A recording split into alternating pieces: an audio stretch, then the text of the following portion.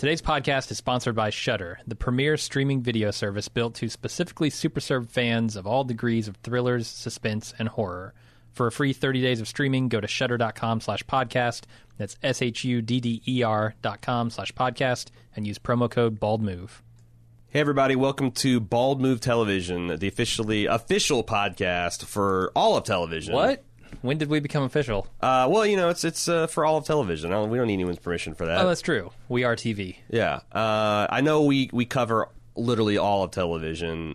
These next few weeks, we want to really narrow our focus down to this HBO miniseries, Sharp Objects. Mm-hmm.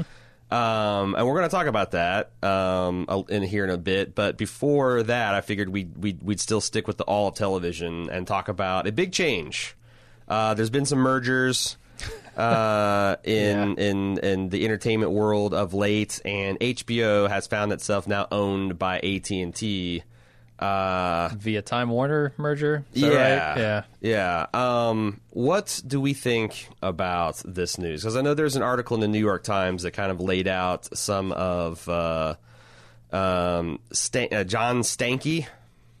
Yeah, his name is Stanky. It's Stanky. Yeah. I'm just going to call him that. It's seeming this article dated July 8th seems to indicate that Mr. Stanky wants to spend a lot of time, money, and treasure to move HBO to be a bit more Netflix-like and have its appeal be broader, and more popular, more populist. In the search of ever more treasure, apparently. We spoke about this briefly yesterday, and I was surprised to hear that you weren't just on the face of it disturbed or bothered, because HBO is one of our, I think it is the flagship channel. It's what everybody else measures itself in terms of critical success, artistic endeavor, quality. There you go. When you hear HBO, it's like their whole thing is we're not television, we're HBO. Right. Now they're not television or HBO. They want to be Netflix. Yeah, they want to be the premier online streaming platform, I guess. Yeah. And they've been in that battle for a while with Netflix. And so far it has taken the shape of, hey, we're HBO, and we're doing streaming just as good as Netflix. And from a technical perspective, now we also have Game of Thrones, which is irresistible to everyone on the planet. Biggest show on the planet, literally. Yeah, and so that was driving a lot of their success as a streaming platform. Just from a subscribership up until, I know, at least 2017. I think that battle was raging, and HBO and Netflix were neck and neck for number one. Right. Profitability, and HBO has always been very profitable. Over the course of the last 3 years, they've taken in $6 billion worth of profit from their various interests. So not really an issue as far as money making, right? $2 billion a year is not bad. Right. When they're spending $2 billion a year to make their shows, it's 100% return on their investment. Right. But apparently for Mr. Stanky, that is not enough. And I was on the face of it, because I hadn't actually gone and read the words or listened to the audio, which is what New York Times got a hold of from this conference. And so I was not super familiar with it. And I was thinking, maybe more is not always worse. If you can keep that high quality and you can just do more of it, maybe that'd be a good thing for everybody. And so initially, that was not my thought was not, they're going to ruin this by trying to do more. After reading the I guess transcript of the tapes of the recordings, I feel very differently, because it seems like this is a money for money's sake sort of thing, and consequences be damned, I guess. Yeah, because it also seems like it's the often heard refrain when someone takes over that buckle up, because you thought you're going to work harder than you've ever worked. He compared it to childbirth, the year of labor that they have. I don't know if Mr. Stanky knows this, but childbirth is not a condition that lasts 12 months. That's true. It has a beginning, and there's a lot of things that suck about being pregnant. But the actual labor, what he described it, is a definite period of time that is miserable, but it begins and ends. This seems like he's just putting the company on kind of a death march. Or anytime I hear a executive say "buckle up" things are about to get tough, I think, it's just like if an executive tells me, your new job might involve some travel, I figure I'm going to be on the road 50% of the time. If they say it's a lot of travel, then like, say goodbye to your friends and family. You'll see them 2 weeks out of Sell your here. house. You just rent an Airbnb when you go home. Exactly. I don't know. Like this guy, so I'm going to take a few quotes here. He says, "We need hours a day," referring to the time viewers spend watching HBO program. Not hours a week, not hours a month. We need hours a day. You are competing with devices that sit in people's hands that capture attention every 15 minutes. Why? Why do we need hours a day? I don't need hours a day. His explanation was that they need more data so that they can tailor the experiences to the audience to try and optimize that data stream, I guess. But hours a day, I don't know that. I mean, to me, that's completely opposite of the HBO experience. It'd be like if Kings Island's executive said, "We don't want this to be something that people just come for a couple of days a year or maybe like once a week if they're local. We want someone to spend their lives here." Like, that's not the park, man. The whole idea of it is you get away from, like, if it's every day, then you want something else to escape from that. I don't know, because like this isn't how I interact with television. I kind of do appointment television. There's things that are good, and I like to sit. I know that there's a lot of people to watch a lot more television than I do, but like this shit actively scares me. And also, like, when he says stuff like that and about the amount of labor he's going to wring out of the employees, it also makes it seem like that it's not going to be just an expanse of content. It's also going to be as somewhat of a loss of quality, because to me those things are like opposite things. It's like, do you want something to be high end and very high quality, or do you want something to be like mass produced? Like, it'd be like saying that to me that they're incompatible terms. I think they're, in my mind, close to that. Like, I think there are rare exceptions to that idea. Where quality can remain high while something is mass produced. I think of like Apple products, and the quality on those is always very, very high. Like build quality, UI design, all of that stuff is very high, and they're still considered like premium products, and they're mass produced. They're like millions and millions of units. There you go. Like, no one has.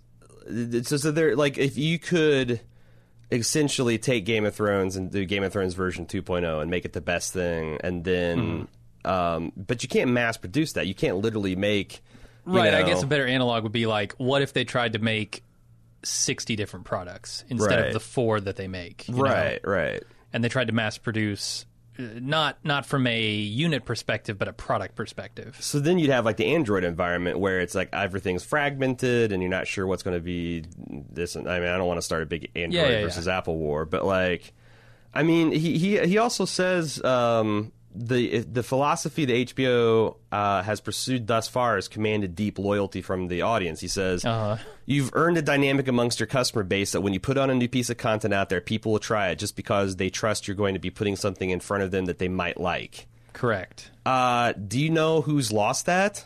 Netflix. Fucking Netflix. Yeah. I do not want. I don't try anything unless somebody that I trust and respect says they've tried it and they like it, because there's just too much of that stuff. And also, like, I've been burnt time and time again by many Netflix episodes that have these big, flabby, saggy middle sections. Every one of the freaking Marvel properties. A lot of times, Orange is the New Black. In fact, it's easier to find the ones that seem like they're lean and mean, like Stranger Things. Like, that seems like that's that's more of the HBO model. That's a finely crafted Fabergé egg. It's not just like, oh, here is 13 servings of Luke Cage. We only have enough ingredients to make 6 of them, but we've added a shit ton of flour and water, and boy howdy, it's more of it. Right. It's not good. No, it gets diluted, and I have seen that happen. Right, like, I think back to the time when Netflix was producing essentially 3 or 4 shows, like House of Cards and Orange is the New Black, and those all felt like big premieres, like things I didn't want to miss on Netflix. And now there's literally a new episodic show coming out every week on Netflix, if not multiple times a week. Yeah, more often. And I just, A, I simply don't have time to catch them all, and B, I'm being presented with the stuff regardless of whether it would appeal to me. Yeah. So I don't know if it's like an algorithm problem. Maybe like if Netflix didn't show me the stuff that it didn't think I was going to like at all, if it never advertised that stuff to me, maybe that would be something that they could do. And if HBO tried to do that, but I think agree that it would be difficult to maintain the quality of HBO and that early Netflix stuff and just make 10 times as much, because that's what they're going to have to do to compete with Netflix. And I think on that's that battlefield. Because to me, it's like it's obvious in this instance, since you can't just you can't just refine a design of a phone and then make 100 million copies of it and people buy it. You have to, like, if he said, hey, we're going to get bigger, and in the next 5 years, we're going to be doubling our creative executive staff so we can go out and scout new projects. We're going to be doubling the amount of executive producers we have. We're going to be fine. But it seems like he just wants to crank productivity to maximum without doing any of the... It's kind of like the difference between Marvel and DC, right? Marvel carefully constructed something over a decade and now gets billion-dollar... movie releases that they take for granted because people like, yeah, this is good. This is all going to be like, I expect a certain amount of quality, where DC they saw what Marvel was doing, like, oh, we're just going to do that, but we're not going to carefully build the foundation. We're just going to jumpstart it, and the thing has fallen over like a house of cards. And man, that would suck so bad if HBO gets drugged through the mud like that. Yeah, I wonder how much control they have over this. I don't know. And the thing is, at this point, it might be a good business decision. Like, I could see HBO making more money that way. Because if they did it my way and slowly built it over the course of time, maybe their profits rise, but their costs would soar too, because staffing up and optioning all that stuff is going to be expensive and making it. But I don't know. It's like, it's one of those perverse things where the shareholders' value might be better under this new regime, but the artistic quality would be much worse. Yeah, it does. It does very much feel like trying to trade the trust that you've built over many years for money, essentially, and knowing that you're going to spend that capital, that trust capital that you've built up in that process, and if it doesn't work, well, now you fucked your original business model over, right? Because people no longer trust you. Like, if you can't get to the point where you are Netflix and the volume exceeds like whatever trust that you had built in your audience, then you're just screwed, because you've destroyed your original business model. Your new business model didn't work out. Right. Now you have no business, no viable business anyway. And this happens a lot. Like I think you'd be familiar with the example of Gibson guitars.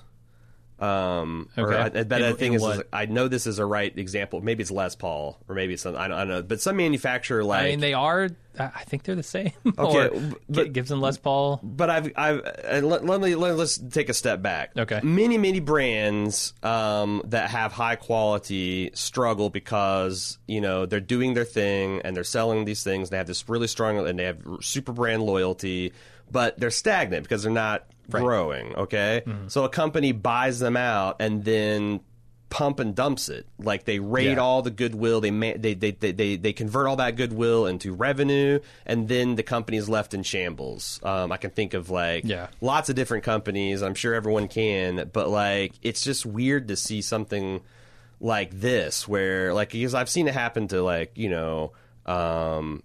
guitar companies and firearm manufacturers and car companies and different stuff like that, but I've never seen it happen to, like, I guess, an entertainment brand where someone just snatched it up and they're just going to run it into the ground. And I don't know, but that's like, it's a microcosm, because companies love to look for other companies that have like fat retirement accounts. So that's just fat. We can just trim all that stuff off, convert it to different options, and it's a sickness, man. I don't know what the cure is. And it would be different if I thought that that HBO was on the verge of dying because business models are changing and consumer habits are changing. But ultimately, I don't see that problem for HBO. It's been the number one, sometimes number two neck and neck, like I said earlier, streaming platform on the internet. And it always like HBO is the 800-pound gorilla in award season. Absolutely, yeah. Like no And one that's else the is reason even it close. competes with Netflix, not Right. because it has the volume. And it's the reason it commands a pretty high price too. Like with a fraction of the library that Netflix has got, I pay as much, if not slightly more, for access to HBO content than I do to Netflix, even though there's 100 times more of it. And Netflix is, and that I don't get it. Yeah, if HBO was in trouble, like its streaming platform wasn't working because it didn't have the content it needed, then I could Right. see, doing something radical to change the business model for the future. But Right. in this regard, I don't think it's warranted. No. It seems to just be a money grab.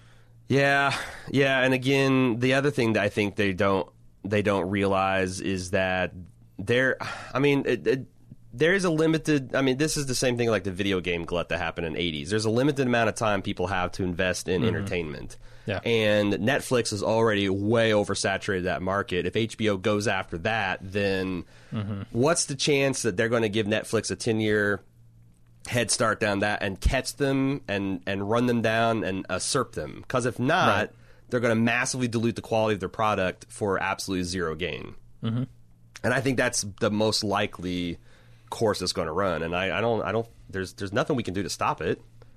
Yeah, it's interesting because when 2-3 years ago, Netflix was talking about being the HBO of Right. online streaming, right? Right. I feel like somewhere along the way they said, you know what, HBO is really, really good at what they do. Right. And we have this other avenue where we can outcompete them on quantity. Right. So let's go down that avenue. Now it's completely reversed, and HBO is chasing Netflix on the thing that they're good at. Like, Right. are they going to learn? Is this going to be a learning point where they try to go down this road and it doesn't work, and they go, you know what, HBO has always been good at quality. Right. Let's pivot back to that. I don't know, man, because it's like that's Will it be too late when they learn that lesson? It's like this feels like this some guy that doesn't know what he's doing is coming in here and saying a bunch of buzzwords and putting his mark on it, whether it's good or bad. He doesn't, because another 5 years he'll move on and do it again to some other place. And AT&T has never been known for their quality.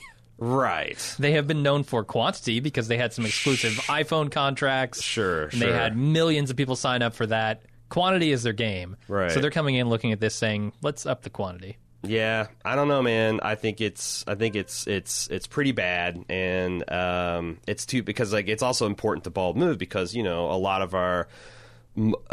the shows that kind of pay the bills around here are the deep immersive experiences and really profound things, and does Leftovers get greenlit in this environment? Does what happens when Nolan and Joy hey, we're gonna take 2 years off from making Westworld, and this guy goes, no, crack the whip, I want it out in 6 months. I need this thing turned around in 6 months. We need more. In fact, spin off Westworld. I need a samurai world. I need a Roman world. I saw the damn movie. There's a castle. Where's my castle? This guy's a lunatic. He needs to be stopped. Okay. Yeah. And I don't know what we can do to stop it, but Probably nothing. I don't even think the CEO of HBO can do anything. I mean, apparently not, because he does say, Yeah. I mean, he was there seeming from the quote, seeming like helpless and bewildered by the whole thing. I mean, he is helpless to the powers of the parent company. Great. I mean, one idea we could do is stop all this merging insanity. Hey, that's a great idea. Start busting some of these media companies up, in fact. Yeah? Maybe? Or Really? do we want, or maybe just Disney should buy everything. Yeah, just let's get it all consolidated under one company. Right. And then that'll be easier to petition the one guy Right. at the top to do the things we want. Yeah. Yeah, just there's less competition for his, for their attention. So Right. no competition, in fact. Talk about how much more profitable it'll be when you're the only game in town. I don't see a downside to it. Do we want to talk about Sharp Objects now, Jim? Sure. Real quick before we move on, I wanted to talk about our sponsor for today, and that is Shudder. It's Shudder. You're scared. That just gave me the shudders.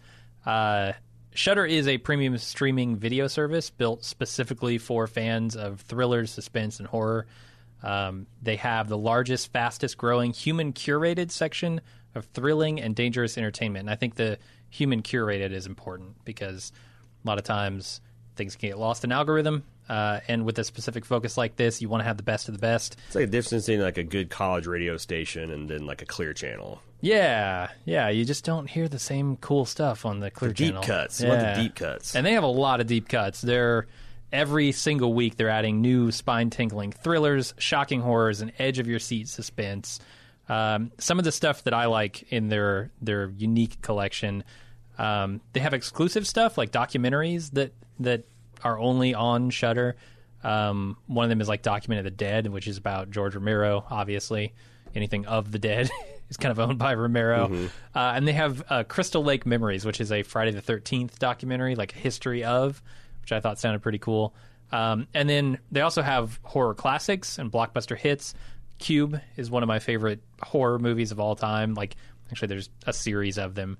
And they have them all, but Cube, the original, is people trapped inside a cube or a series of cube-arranged rooms that are trying to kill them actively, and they're trying to escape. It's a pretty cool... the premise sounds like really simple and dumb, but I actually think it's cool how they construct that whole thing. So check that out if you sign up. Speaking of signing up, right now we are able to offer a free 30 days of streaming.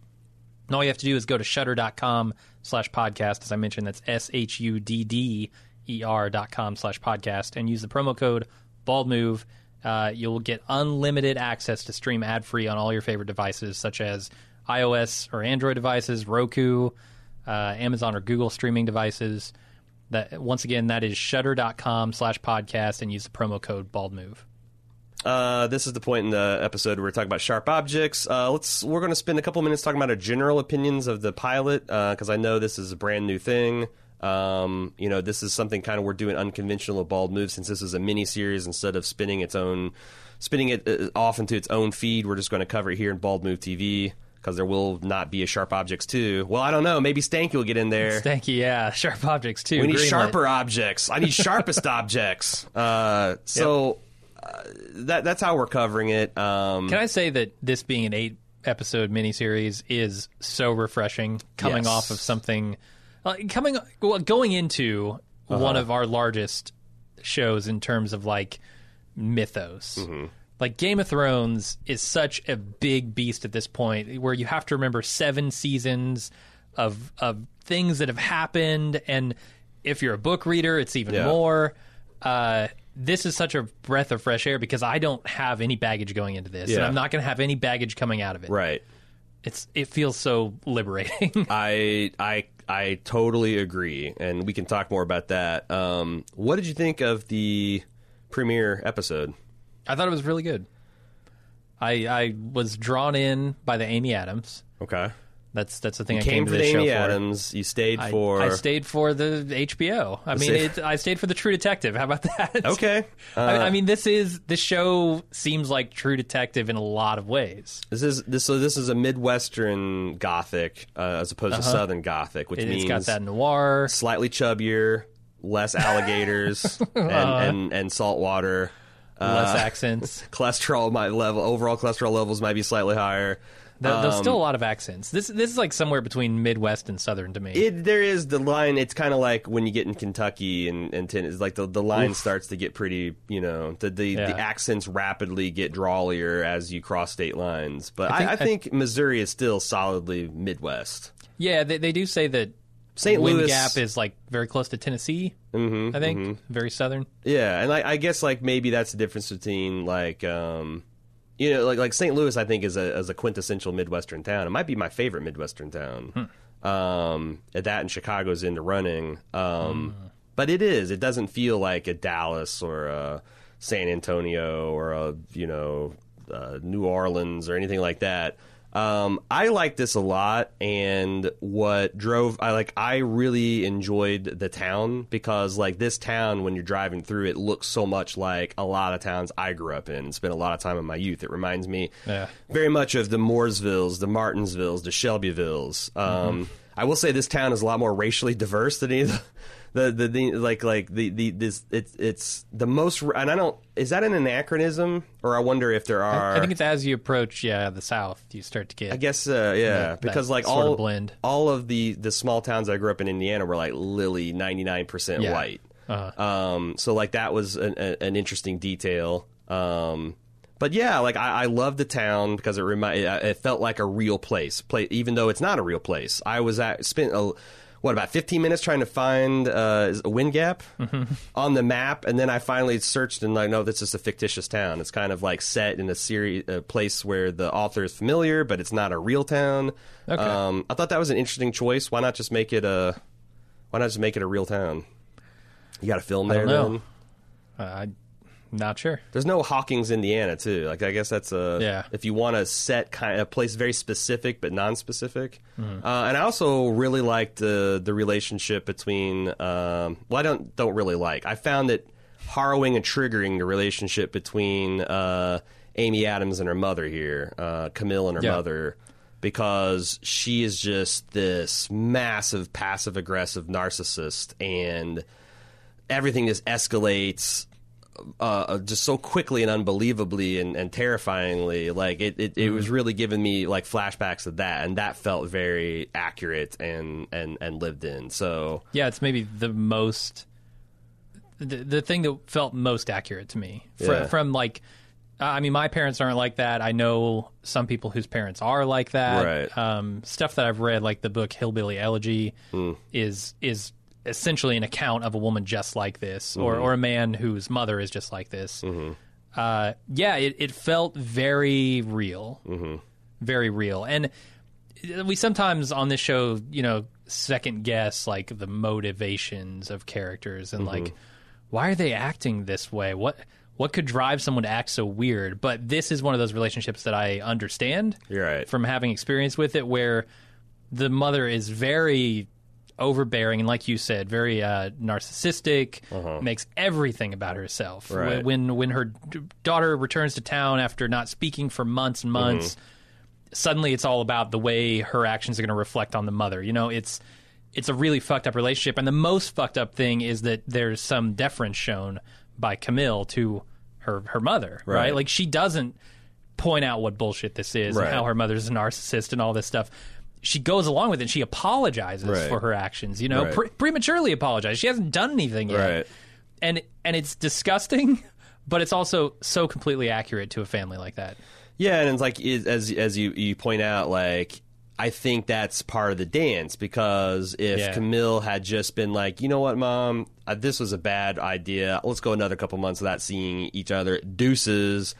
Like, enough of that behavior or like that modification applied over time might make the relationship tolerable, but she does the dance, and as you can see the next day, like, gives her mom license to be even more of a bitch. And I this is only the first episode out of 8. I cannot wait to see what kind of bottom barrel toxicity that we end up plumbing by the end of it. But also, like, as you mentioned a lot of things about the character, like, there's a lot of mysterious things that they introduce about her throughout this hour of television, and we don't know all the answers, but all the suggestions we see are bad. Like every bit of this childhood, and like there is just like the question is how grim and uncomfortable it's going to get, not whether it was there's no like, Amy Adams is a spoiled little trust fund baby and she doesn't. No, she has legitimate things that she's lashing out and out and about. The other thing is, did you feel any fatigue when you realized that this is going to be another kind of like unreliable narrator? Maybe things are real, maybe things aren't real. There might be a supernatural aspect. I don't want to talk spoileries because we're about to go from the general to the specific. But what did you think when you started seeing some of this stuff? Like, oh, there's a message that wasn't there. Oh, open a door and there's something there, and close the door, it's not there. This gave me Westworld flashbacks. Yeah. Because we just got off of the Westworld podcast. Right. I think I was a little worried about that throughout the episode, but they always had a way of grounding me in this is just a flashback. Yeah. For the most part. Or these are just, things that she's seeing because of her history with the place. Not necessarily, hey, there's some kind of weird supernatural thing or time travel or something like that. I'm not certain the story's not going to go in those directions. Right. And I guess I'll be okay with it, but here's the bottom line. I'm not willing to engage very heavily with this show in that way. Right. So if it wants me to like figure out the mystery of these the stuff that's going on with the words, for instance. Yeah. I'm not really going to do that. I'm not going to go down that. I will engage with the mystery of the missing girls, or I guess, let's not say too much, but the missing girls. Yeah. I mean, this is the premise. There's two girls that gone missing in her hometown, and she's sent there to do an investigative report on it. Right. So I will engage with that mystery. Yeah. The sort of noir murder mystery. Right. That's fine. But the other stuff, I don't know. I'll just wait and see on that stuff. So, I think my proportion to engage with this kind of stuff or my willingness is directly in proportion to my faith I have in the showrunner delivering something that's going to be a definitive end and conclusion. Westworld, going off of season 1, I was really, really ready to engage with that stuff. Season 2 kind of killed a little bit of that enthusiasm. I'm a little bit more willing to engage with in this thing because, 7 more episodes, it's done. It might be an unsatisfying end. It might be a great end. It might be somewhere in the middle. It might be something where you're kind of scratching your head, and it's up to you to decide, kind of little leftovers. But it's going to be over one way or another, and I don't need to think. I need to hold this universe into my head for sharper objects later on to now the word moved from her pinky to her ankle, and I guess the definitive I can see the light at the end of the tunnel already makes me a little bit more. Gotcha. However, doing some basic research, it's very hard to avoid book spoilers. I have to imagine. I have done zero research on the show for that reason. I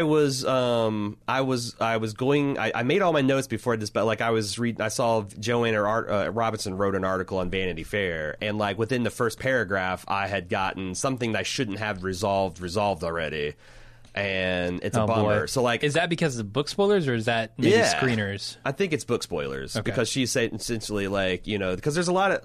I think at this point, if you haven't seen it and you're intrigued, you should shut off the podcast now because we're going to start talking. We're going to start talking specifics. Yeah, but I want to talk about Camille herself, the main character, Amy Adams, and man, the casting.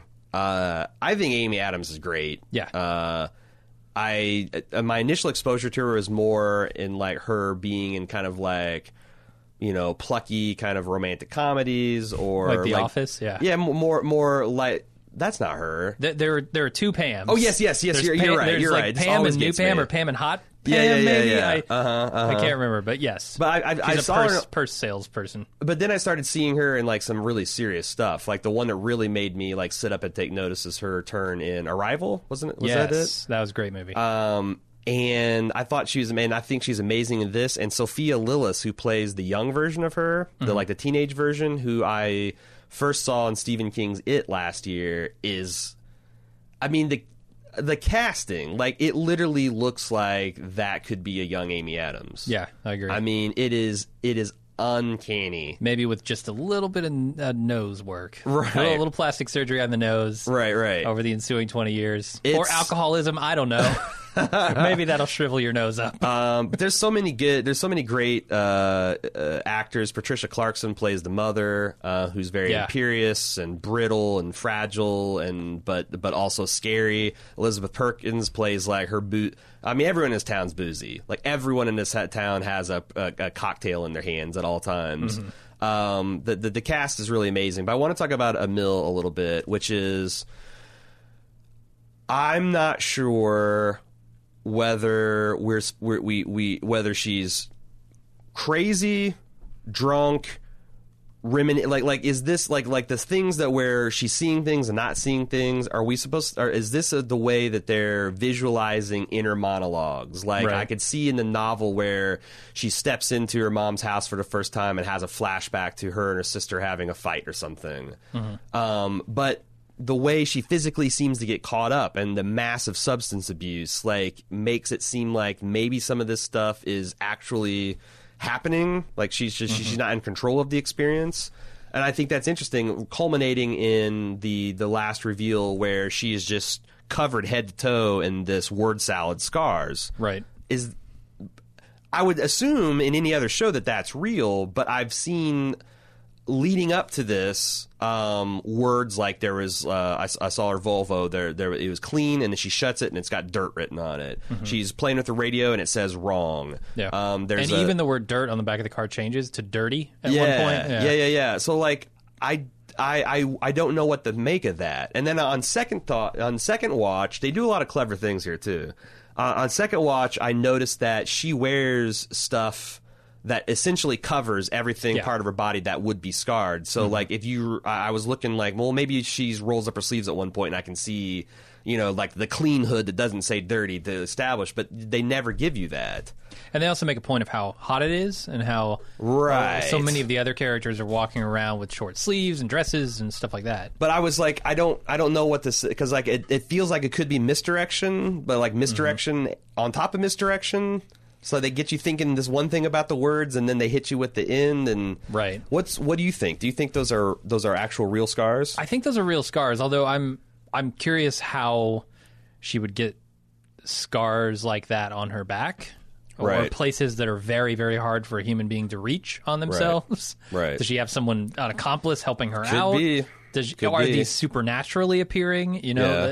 Questions like that. If she can see them in the landscape or her car or doll houses, maybe these things just appear on her. Yeah.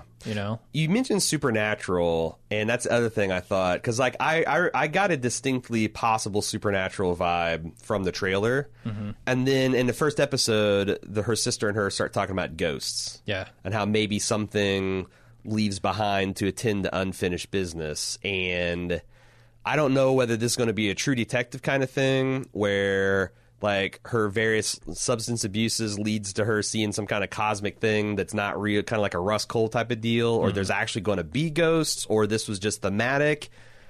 What's your feeling on the paranormal after one episode? Like I said, I think they've been very careful not to push it over the edge in either direction.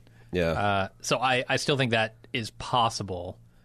At the moment, I'm leaning toward, like with the final shot and the scarring, I'm leaning toward not supernatural. Right. Just all in her head kind of thing. Right. This is something that is haunting her for, I guess pun intended there. Yeah. And causing her to see these things in the environment and remember these flashbacks. What do you think about the wealth? Because she mentions like when her boss when her boss is giving her this assignment and saying, this is the thing you need to get you back on your feet. Which there's a lot of there's so many implications here. Because when we talk about the scar, I'm convinced that none of the teenage versions of her that we've seen so far have any scarring, because we see her run around in a cheerleader outfit. Yeah, we see her run around lots of stuff. Yeah, it doesn't seem like there's any scarring there. I would put her, like, Amy Adams herself is in her early 40s. I think that's about right. A lot of people on the forums pointed out that if you're a hardcore alcoholic for 20 years, you're not going to look like Amy Adams. And this guy's saying something, get back on your feet. Do you think that she has had some kind of, like, recent thing that does reawaken all this and she's turned to alcohol? Do you think she's been hitting the bottle ever since she left Wind Gap? What? Right. I mean, her sister's death was kind of something that set her in a bad direction. Right. Whether her alcoholism started there or later, I think you're right. I think the show is pushing it toward there's some other event that's more recent. Because they also mentioned that she hasn't spoken to her mother in several months. Right. So maybe something went bad there. I'm not sure, but it does seem like there's another catalyst here for her alcoholism. One other piece of evidence is that we see after she goes without alcohol for several hours, her hands begin to shake when the police are, because she hasn't had a drink. So she's like physically dependent on it. And I think that's the other thing that I think people in the forums were misunderstanding. Like, if you are a hardcore alcoholic, you don't experience alcohol the way normal people do. You're not drinking like Amy Adams is not like careening around, soups. Like if you or I were to drink a fifth of alcohol, we'd be blasted out of our minds. Right. She's drinking just so her hands don't shake and so she can function. Yeah, I mean, 3 drinks to a person like that is right. Just getting close to normal. And she can still tie one on, like at the bar when she starts rocking out to whatever it was, and then she passes out in her car, gets black. She can still do that, but like her drinking those airline, like that felt like a system. Or like Cecily pointed out that also that's like a classic alcoholic thing. Like, well, I can't be an alcoholic. I'm drinking out of. I'm drinking Right. these little when bottles. you drink 12 of them, you know, over the course of 4 hours. But it's like maybe her way of like trying to say like I haven't completely given up. Like when you start buying the fifths but she's also buying in bulk. But she also like Costco for your booze. Yeah, and she's drinking them out of water bottles and stuff. That's the thing. That's where I think it crosses the line. When you take an Evian bottle and fill it with vodka, and you're drinking it as you're driving down to Wind Gap, pretty bad. When you're drinking it as you're driving to the bar. That's pretty bad. But like I thought it was interesting that her family is rich, but we see that she lives in what looks like just a shitty part of St. Louis. She drives a Volvo that sounds like my grandfather's old Ford 3000 tractor. Like she herself does not have any of that wealth. So there's not any kind of like Gilmore Girls style, well, I'm going to appease my mom just enough to get the fat pay her. Like she has gone cold turkey off of the family's fortune. As she says, she's trash from I wonder if that could be part of the catalyzing event. Right. Maybe she had, a better relationship, or at least a tenable relationship with her mother, who was feeding her money to live better than a journalist's salary would let her. Yeah, but she's still living in the shithole part of town, driving a shithole car. Right, but let's say her mother was paying her rent. Or maybe that Volvo was really nice 15 years ago. Because, like, you know what I'm saying? But I mean, if she's got a leased car and her mother's paying her rent and suddenly that's cut off, and you're going and looking for a used car. You're going and getting a new apartment because you can't afford the one your mom was paying for, Yeah. Maybe. I see no evidence for that. I'm just guessing. Okay. Do you have anything you want to talk about more about Camille? Because I want to talk about the town a little bit before we go into other topics. So there's this relationship with her half-sister, right? Where she sees her out and about in town. The half-sister doesn't mention, hey, I'm your half-sister. I know who you are. But later, when they're in the house, she finally figures out who that is. And she seems to have a very rebellious nature, we'll call it, and that they're very much alike. I'm worried about that. I'm worried about that relationship because this is a young girl who has got to be, 15, maybe? Yeah. And I'm just worried where that thing is going. Yeah, it's because we're talking about a murder mystery with teenagers here. Yeah. And an alcoholic half sister who's also rebellious. It's scary. And who's sneaking around on her mom and dad. Yeah. It's funny because like that's another thing I strongly identified with because I guess I was the Amma of the family.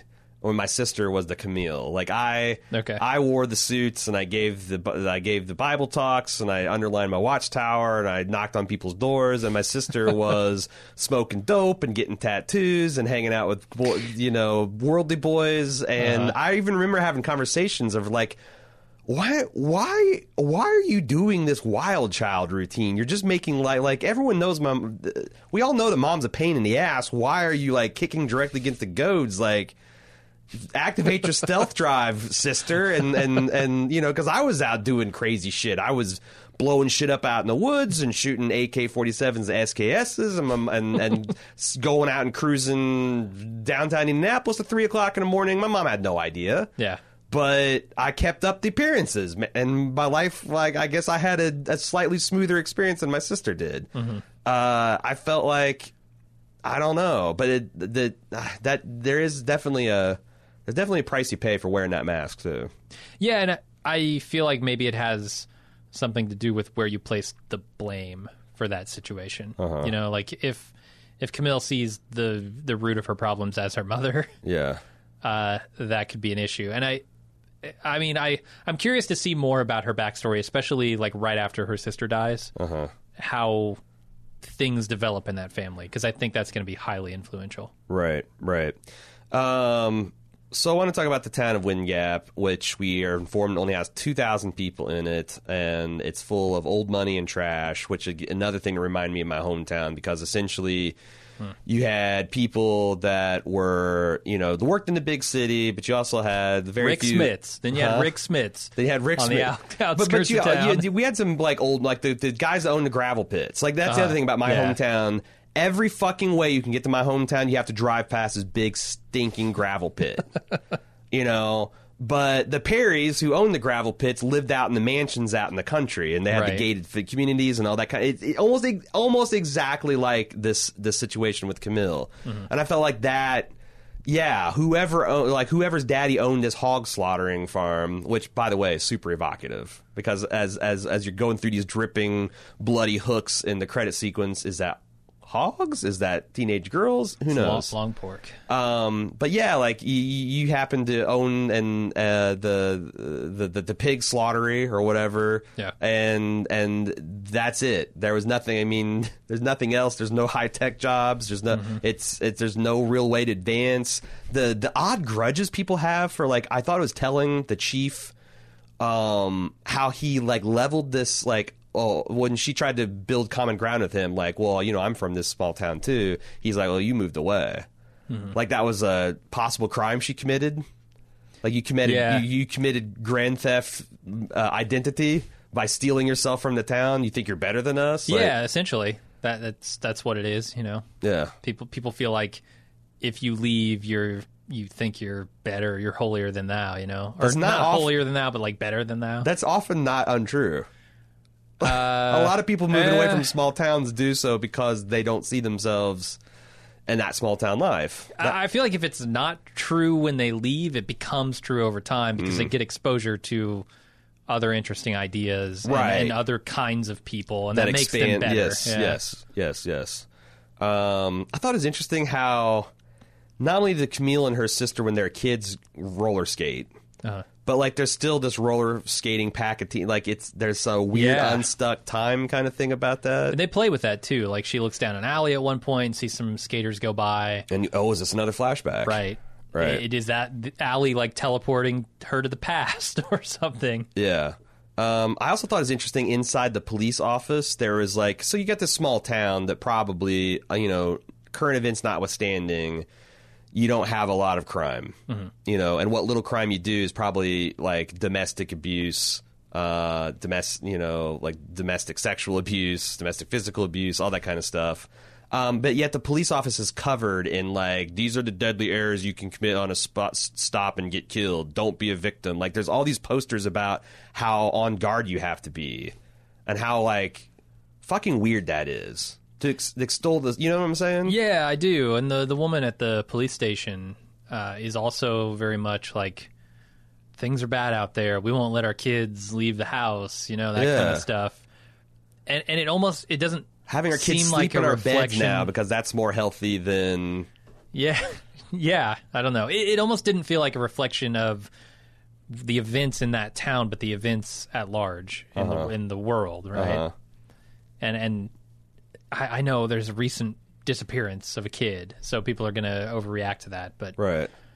I don't know. It did feel like an overreaction. It's weird because it's almost like in these small towns, like anytime the illusion of control is shattered. Like in a city, random shit happens to you all the time. Like your car will just get a new ding, and how did it happen? I don't know. There's trash in your yard. Oh, someone must have walked. Like, stuff like that just happens, and you kind of get inured to a basic amount of being jostled by other people. But in these small towns, you can literally feel like everything is a clockwork mechanism, and you're on God's country, and like and then something like this happens, and they lose their fucking mind because that control is gone. The one thing I thought was weird is the censor bar.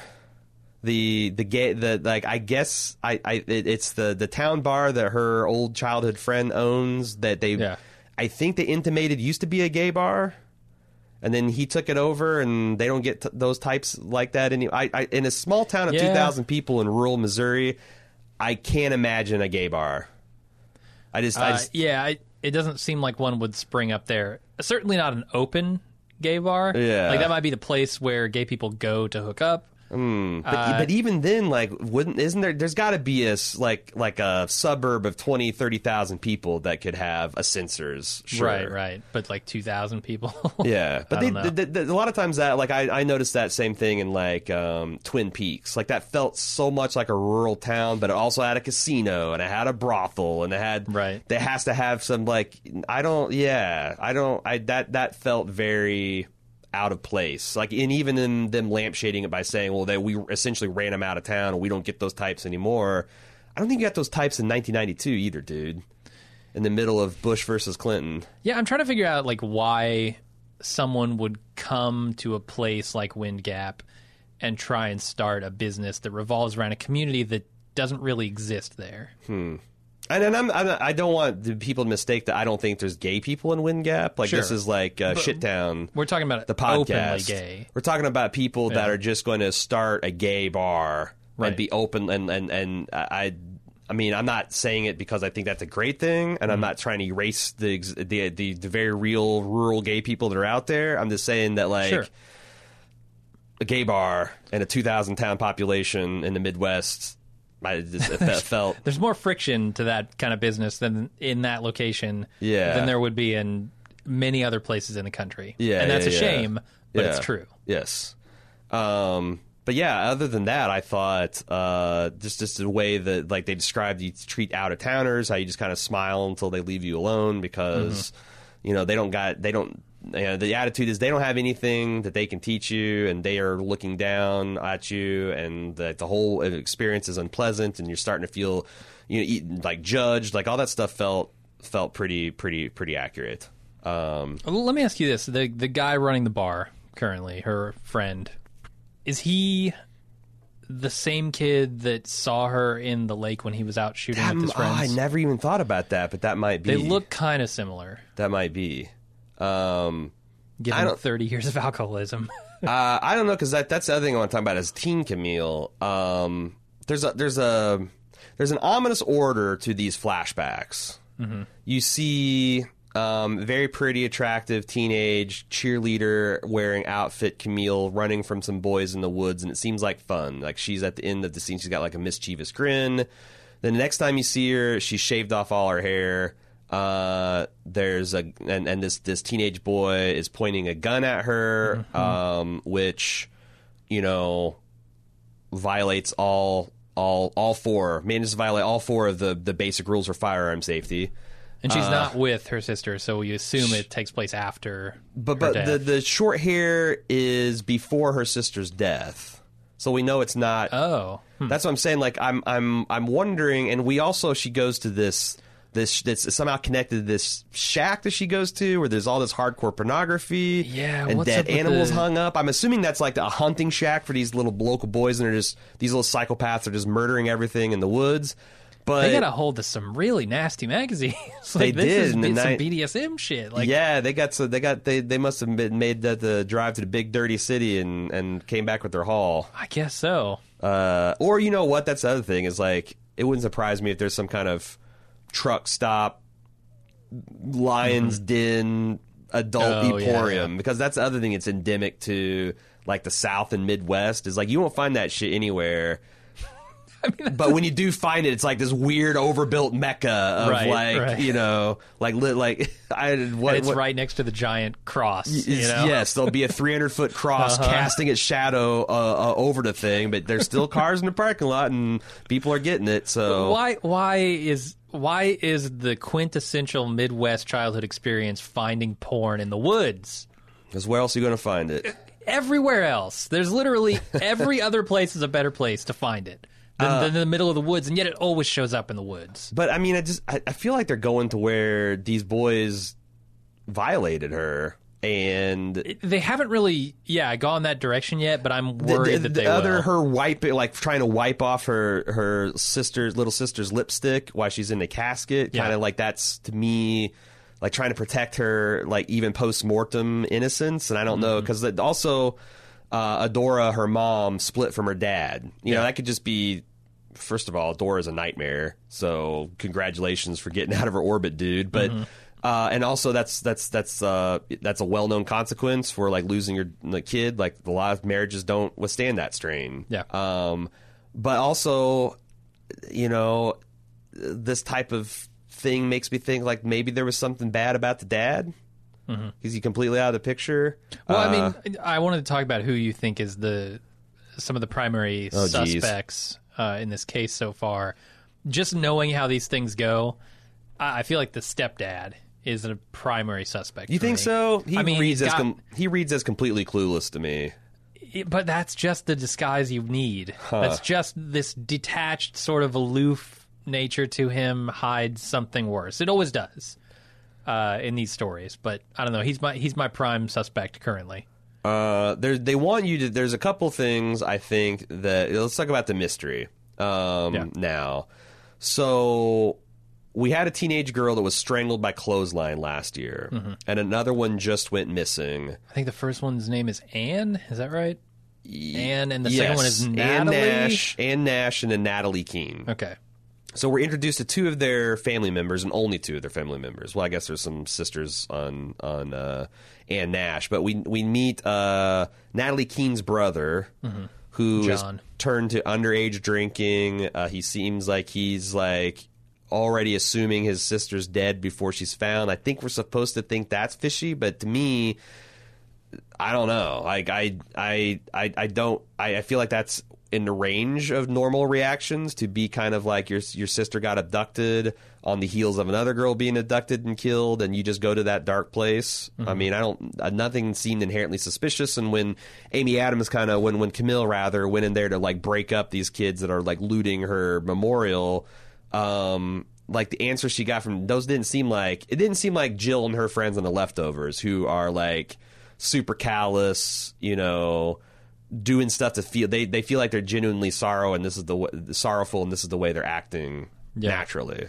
And then also Anne Nash's dad, who is a fucking mess. He's also prime suspect. It's so weird because I kind of liked the guy, and there's this point where his daughter barges in without knocking, and I'm like, oh, this might go to some weird place. But he's like, if you don't knock again, I'm going to put it on your chart. This isn't a guy that beats his kids. This is he's weird, but he lives in a small town. But then when he starts talking about how it must be a gay slur for a man that did it because she wasn't raped, and I would rather her die than be raped, and knowing what we know about Camille, to me, that was just shocking, how vicious that turned. Yeah, he turned borderline violent, right? In that moment, and I was genuinely concerned for Camille being, door closed, backed into a corner here with a man who thinks he's being accused of right, because he's very menacing, yeah. Not. I mean, he's just looking for a private place to talk in their small house. Initially, it was okay, but you shut the door with a woman in your bedroom. Yeah. That's an awkward situation. I was actually concerned when I saw her moving toward the opposite end of the room. I'm like, yeah, you need to let him move toward the opposite end of the room. You stay by the door. Yeah. But he also mentions that she chopped her hair off rather than have you put in the rollers, which you're supposed to. Because they cut right over to Amy Adams' face when she says that, and she has this thoughtful look on. You're supposed to make the connection between herself as a younger woman cutting her hair off and what this daughter did as rebellion. I thought that was interesting, but this gives us this attitude of you'd rather your daughter be murdered than raped. Yeah, that is a wild statement to make. Sure, that places an intrinsic value on a woman's quote unquote virtue as higher than her own life. What the fuck? That guy's definitely a suspect. Yes. So some people there's definitely some false suspects. Are we supposed to I kind of feel like we're supposed to be a little bit suspicious of the out of town detective, but cop, yeah. But he's out of town. Well, he's out of town, but maybe he's in town because he was out of town. This is a backdraft situation where it's the policeman doing the murders to he's wanting a serial to make his career, and he made a serial to make his career. Could be. I don't either. I think this is going to be the romantic interest for Camille, if there is one. Yeah. I'm kind of hoping it doesn't go that direction, and this is going to be more of a playful adversarial thing and not romantic. But it'd be wild to see what happens because her whatever she's gone through has her sexual fantasies seem like they're pretty dark. There's a scene where she pleasures herself, but it's to the memories of this weird murder sex cabin. Yes. And it'll be interesting to see what this guy makes of all that. If those scars are real, for example, that is a topic of, that must be, I wouldn't even know what it's like to have, if those are real, to have those on your body and to get naked with someone for the first time. Oh man. Yeah. That's an interesting conversation. Let me ask you. And you're so vulnerable when you have it, too. Absolutely, yeah. Being naked's vulnerable enough, no matter but what. yeah. Let me ask you this: do you think by the end of this 8-episode run that Camille is going to be any closer toward, let's say, happiness? Man. Or do you think this is a story of just going to be a dark story? I think this is going to be. I mean, if it's there going to be some happiness, it's going to be True Detective happiness, where the light's winning, but there's still a whole lot of black and just pinpricks of light. Yeah, I really don't see this going well for her. Yeah, because there's no unless this thing spans a decade and has intensive psychotherapy. Right. I don't see a person like Camille getting healthy by the end of maybe she's on her steps to that, she's putting her first step to some sort of recovery. That's kind of what I mean. Maybe in a budding relationship with this cop from wherever he's from. Maybe there's going to be some window to happiness for her. She's not going to be there, obviously. Yeah. But she can see maybe a light at the end of the tunnel. I don't think so. I think it's going to be darker. What do you think of the chief suspect? Did we already talk about that? Yeah, I think he's a suspect. He. I don't think he's I think he's a red herring type of suspect. Yeah, I feel because I think her analysis is right on that he. Well, I don't know because he says he has no leads. And she says that she believed it because it was the angry kind of defiance. I feel like I should have a lead. I'm a chief of police and I've been doing this for a year and I got all this hypervigilant shit on my walls and I don't have any. But then later on, I felt like the out of town detective does have something, but it might be something that came up because of the investigation of the girl's body, because they find the body of Natalie by the end of the episode. Right, they do. But there's also now that I was looking at my notes, there's also a lot of little digs to support that this town doesn't really value women's actual opinions because Natalie's wanted poster, or I forget what it was, but it's all done in purple, which is her favorite color. Oh, actually, it's her second favorite color. Her favorite color is black, but her mom thought that was too morbid. Yeah, this whole just basic disrespect for people's wishes over appearances, which also strikes a very good tone for this small town stuff. Okay, I got one other major suspect. Okay, developing here. It's Celia from Weeds. I don't know her name in this. It's the friend who greets her when she returns to town. Yeah, Elizabeth Perkins. Yeah, and she's sitting there kind of helping with the investigation, but not helping. She's getting her special tea tied on, is what she's doing. She's doing as little as possible to help with this investigation while still looking like she's helping with the investigation. Yeah. And it Jackie, that's her name. It becomes weird when Amy Adams is walking away, when Camille's walking away from her and she's like, beauty, beauty, beauty. Right. I was like, oh, that's creepy, lady. Yeah, and there's all this, these women. She seems almost resentful of the beauty of this woman, and I'm a little worried. Her and her mom both do come across as that brittle, fading beauty. They're trying to hold on to that just a little bit longer and resentful because that's their worth, right? That's what everything's all bound up in that appearance, and when it starts to when the rose starts to wilt, it's got to be pretty tough. Yeah, she's a suspect as well. I think that's another thing that gets not raped. Maybe she's just not into girls. Oh. But she is into killing beauty. Interesting. I don't know. I don't know because you could also there's so many. It's funny how the guy goes to well, it must be a gay man because there's so many other the person could be asexual. The person could, as you mentioned, could be a woman. There's straight woman anyway. Lots of things that could lead to a woman being murdered and in some sort of weird kind of fetishistic way that doesn't involve sex, and nobody. And then I wonder if that's one of the interesting things is none of the town folks can conceive that because it doesn't fit in their worldview. The prejudice they have, yeah. Right. It gets in the way. Blinding them.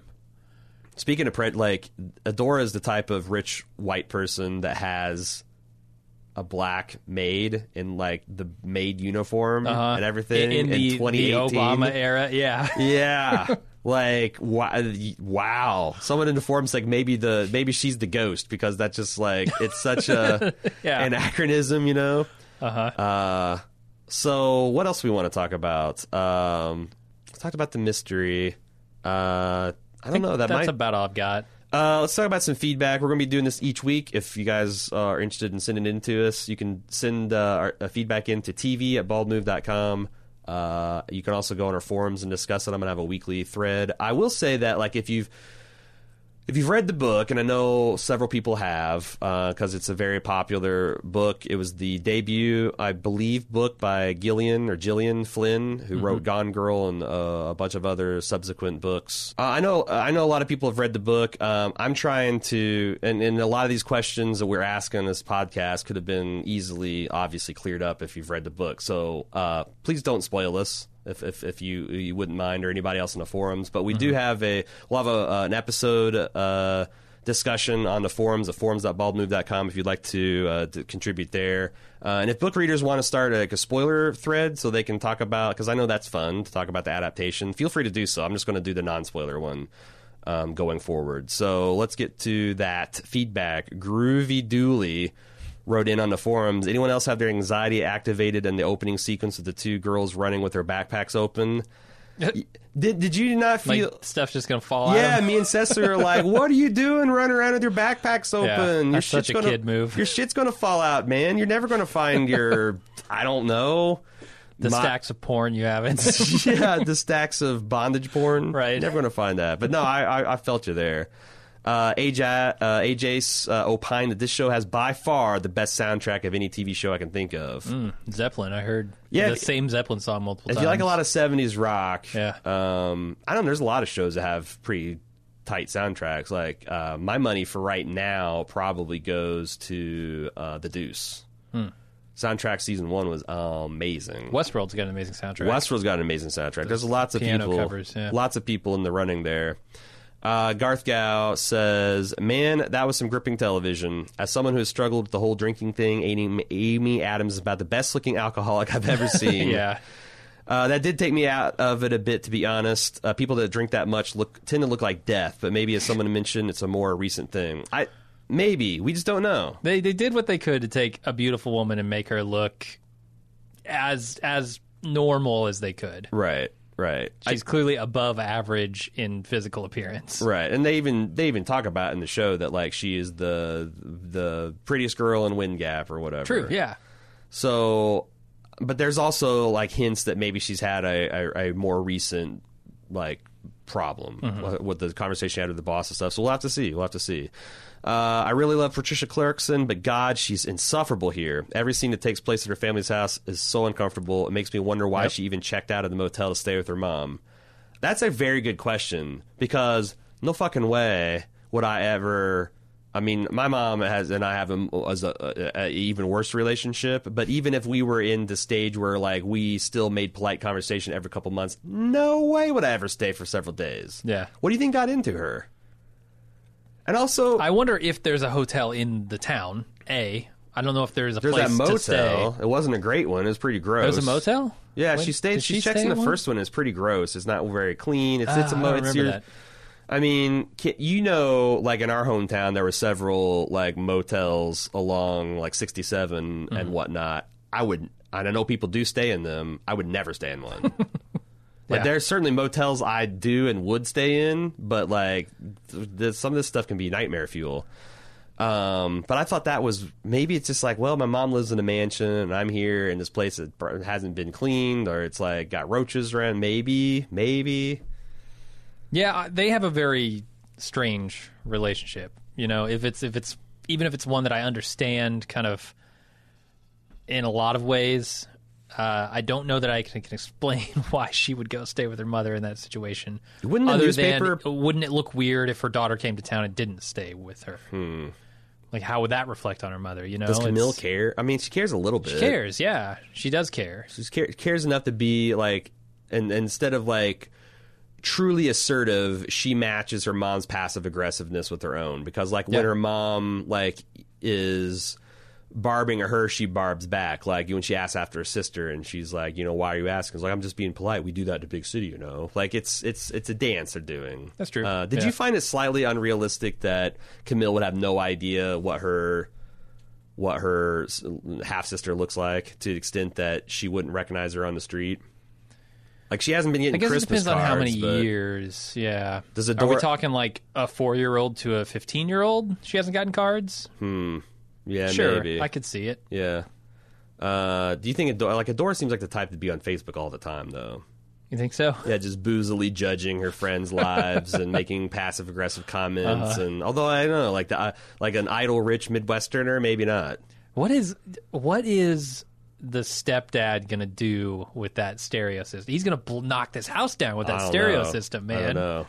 It's weird. It's like a It's weird huge. turntable system where you actually crank down the the records, And it's all like modern looking in this old Victorian era. it's his new toy.